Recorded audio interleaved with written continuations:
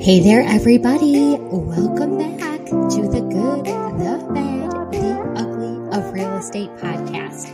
I'm your host, Rebecca Yusan, and today in week 3, we are still going strong. And today I want to talk about the art of negotiation in real estate. This is so fun for me. I feel like I have some really great tips for you. Negotiating with real estate agents is so easy if you just keep a couple tips in mind at all times. So I'm going to use an example of one of my past transactions to help you understand just how easy it is to negotiate with real estate agents. All right. First thing that I think is most important when you are negotiating your contracts is you have to be crystal clear on what your client wants to do and actually can do, because sometimes there's a difference. So if they're getting financing, sometimes there's limitations on what they actually can do. But the most important thing is, these are both important things. So what can they do and what are they willing to do? Always keep in mind when you're negotiating, you have to, as your client's fiduciary, you have to be acting in your client's best interest, no matter what. Even if that means there'll be no deal or no money, you always have to act in their best interest. And keeping that in mind at all times, even though it might be painful, that's the only way. But when you do it that way, things always work out and you come out the shining star because everything you did was for them and in their best interest. You have to think of it like you're their parent. Most parents want what's best for their children. And if you're always doing what's best for your client, you always win. Always, always, always. Even though, again, take the money equation out. In all of your negotiating, I don't care how much money you're going to make. Well, obviously we do. We're not working for free. But if you put your client first and the money second, you always win for your clients. And that's exciting. Number 2, most important thing you need to know is you need to know the other party's situation. So here's the great thing about most real estate agents. You're hearing me talk a lot right now on my podcast, but that's because it's my podcast and I'm planning what I'm going to talk about and I'm required to talk, right? But really, I'm not a big talker at all. I am just fine letting everyone else do all of the talking and I just get to listen or check out. That is me. That is my personality. And if that is your personality, you can completely master the art of negotiation. Okay? Let me tell you what I'm talking about. If you get an agent on the phone, right? And let's say there's a lot of people wanting to make offers or your client just really wants the home and you're trying to find out the secrets. All you have to do is get the other agent on the phone and just ask a couple questions and they will keep talking. They will tell you so many things that they probably shouldn't be telling you. But eventually they tell you everything. I promise you, I want you to test this. I love asking, why are your sellers moving? What's going on? What is their time frame for moving out? How quickly do we need to get this done? So in the example that I'm using for this case, I was helping my client, who happened to be my sister, buy a second home. And the owners of this home, the husband, they were an older couple, and the husband was passing away. It was so sad.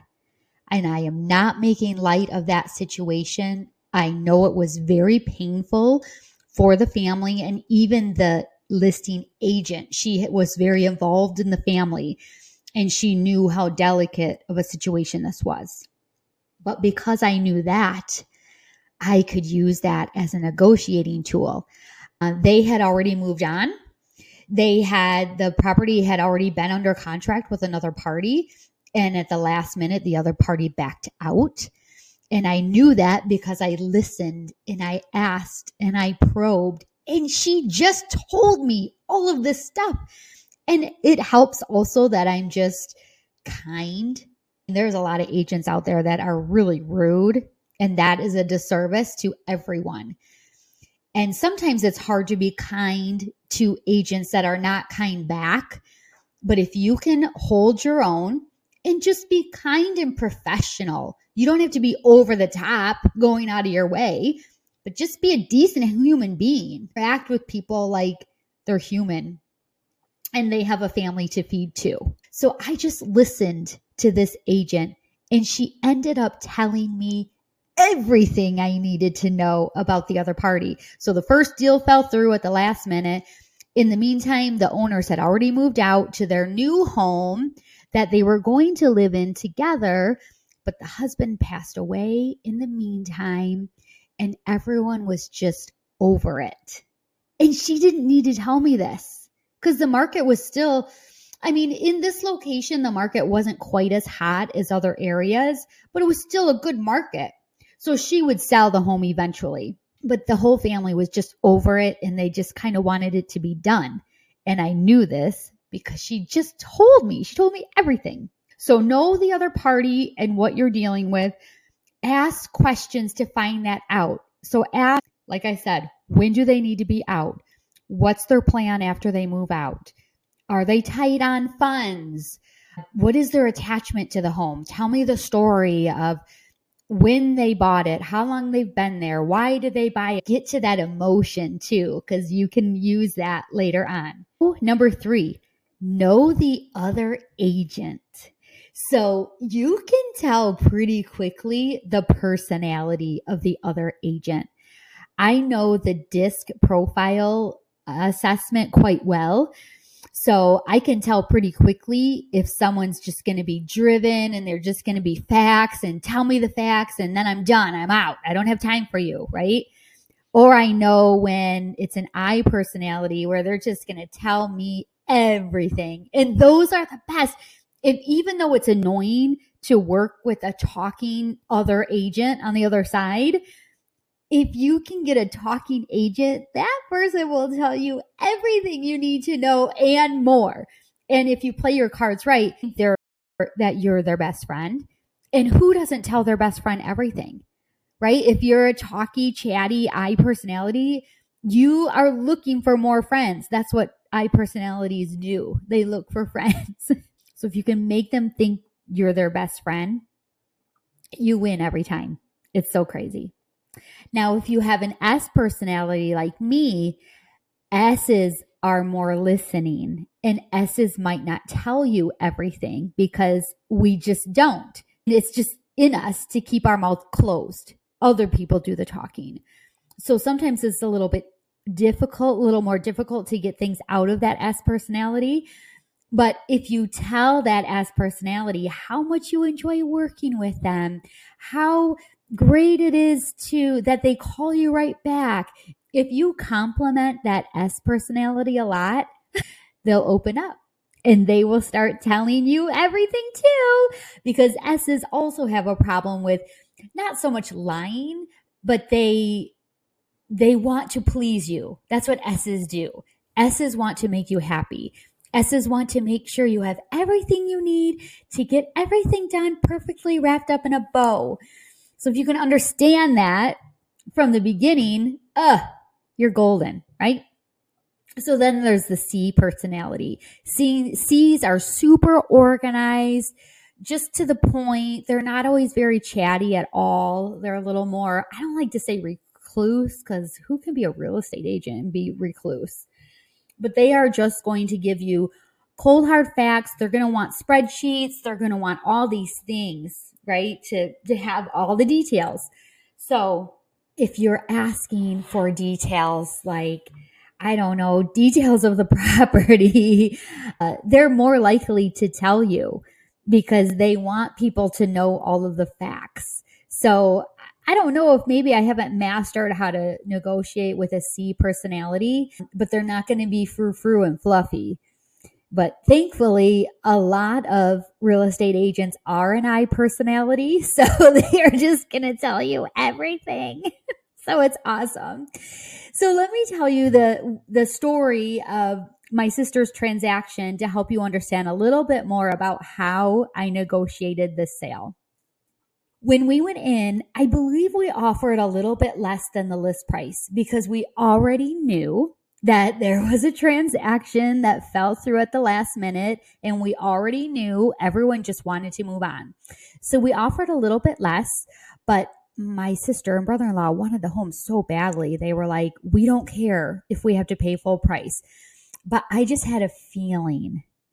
And mind you, when you're helping your family and friends buy and sell real estate, it's a different stress level. I did not want to lose the deal for them because it's delicate. I have to live with them. I mean, I don't live with them, but they're my family. I'm going to see them for the rest of my life. So I didn't want to screw up the deal for them. But because I had so much information going in, I knew there were no other offers. I had already built some good rapport with the agent, and we offered a little bit less, and we got it. In the meantime, we had our inspections done. I think we were actually able to use the inspection from the first transaction. They shared it with us, which was super cool. And my sister and brother-in-law were fine using that. But don't ever push that. If your client wants to have an inspection, have them get an inspection. Don't ever. I get it when the market's tight and tough. Even if you can't make a transaction contingent on an inspection, if your client wants an inspection or wants it contingent on an inspection, follow the boss. Do what the boss says. Otherwise, if something goes wrong, they're going to have proof that you said don't do it and you're screwed. All right. So keep that in mind. So things were moving along. Received the appraisal back because they were financing the transaction. Appraisal came back short. I don't remember how short it was. I don't know, maybe $5,000. So a good enough amount to make it hurt a little. So my sister said, I don't care. We have the money. We'll just pay the difference. We don't want to lose it. But because I had done my homework before, and because I had a good feeling about the other agent, and listen, don't go off your feelings unless you really understand your feelings. I get feelings and I do act on my feelings and suspicions, not suspicions, but I just know after you've negotiated enough deals, you just know. And I don't know any other way to explain that. But clearly I had asked enough questions and been given enough information that I just knew. And I felt comfortable. We weren't going to lose the deal no matter what. My sister had already said, I'll come up with the money. We have the money. It's not a big deal. And actually during this, when the appraisal came back, their entire family was in Hawaii. So they had the money. But I called the listing agent and I said, hey, we're short on the appraisal. Again, I don't remember how much, but I think it was like $5,000. And I said, I'm really sorry. My clients really want this home, but they don't have any more. They're already putting down what they can and they have no more money to put into this. And I said it just like that. I said, we hate this. This is horrible. They really want this property. And we really want to make this work, but they just have nothing else to give. And that wasn't totally true, but I was acting in my client's best interest because why would I tell the agent, oh yeah, we have the money, we're going to do it. No, you don't do it like that. You don't show all your cards. No.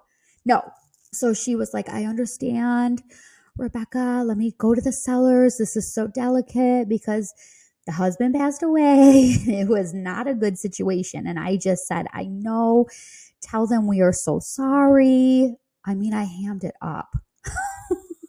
but it worked.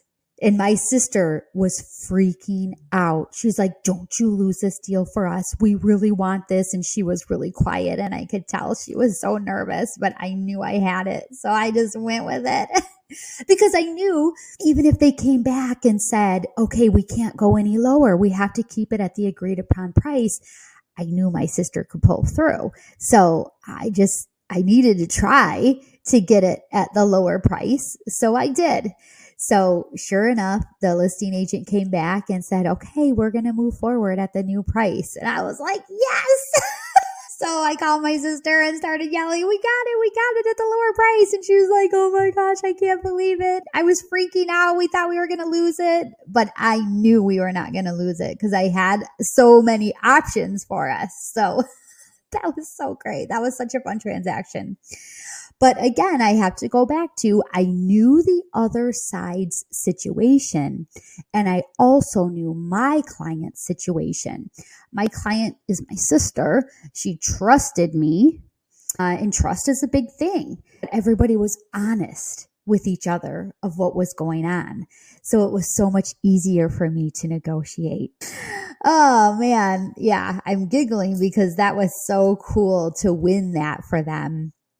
And they'll never forget it. We still talk about it. And that was quite a few years ago. So fun. And that's how you get referral and repeat business. People don't forget those things. So keep that in mind. That's how you grow your business, by being a great negotiator.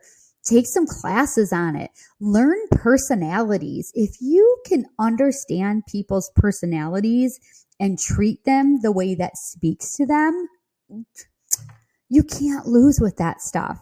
It's so easy. So I wrote a few key things to keep in mind. When you are dealing with people and other agents, don't be a pushover. Be kind. Don't be a pushover, but don't be a jerk either. If you're just kind, like the golden rule kind of thing, I deal with a lot of agents that are just total jerks. Like, I don't even want to work with them. And that I might not be trying to, but that might feed into when I talk to my clients about the property. If I don't like the agent, I might not have the best things to say, whether I know it or not. So be someone that people will want to work with. You don't have to be rude to be a good negotiator. You actually can be nice to people and win the negotiating every time. It is crazy. Just be kind. It's so easy. And if you don't want to be kind, go ahead and be a jerk the rest of your life. I don't care. But if you want to make more money, just be kind to people. People appreciate that. They respect that. They're more likely to give you what you ask for if you're just kind. It's so easy. It's ridiculous. Okay, this next one is a big one. So when you're negotiating, you state the facts. You do not state the emotion. You only state facts. And then you shut up. You shut up and you let the other agent talk.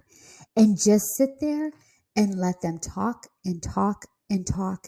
And if you have to cover your mouth with your hand, do it. Because he who talks first always loses. Just let them talk. They will tell you everything. I promise you.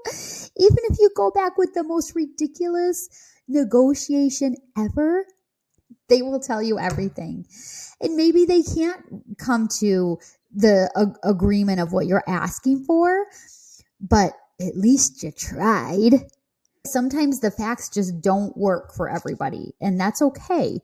But you at least tried, and you can go to bed at night knowing that you did your best. And you can tell your clients, I went over everything we talked about, and this is where they're at. And just be very calm. Don't get emotional. I get emotional sometimes when people tick me off. It's hard to stay calm. But as soon as you lose your cool, you lose. You lose right away, every time. So just be cool. So that's really it. So easy. but it takes practice. So start negotiating in other areas of your life, maybe with your spouse, or, role play with other agents and see what happens. It's so much fun. And once you start getting the hang of negotiating, you'll be a machine and you'll be so proud of yourself, and you'll look up one day and say, man, I'm the best negotiator out there. But I'm telling you, just keep this in mind. Keep your mouth shut. Say what you need to say in a kind way, in just a fact way, no emotion. You win every time. So with that, everyone, go be amazing today. Go sell something super expensive, and I'll see you next time.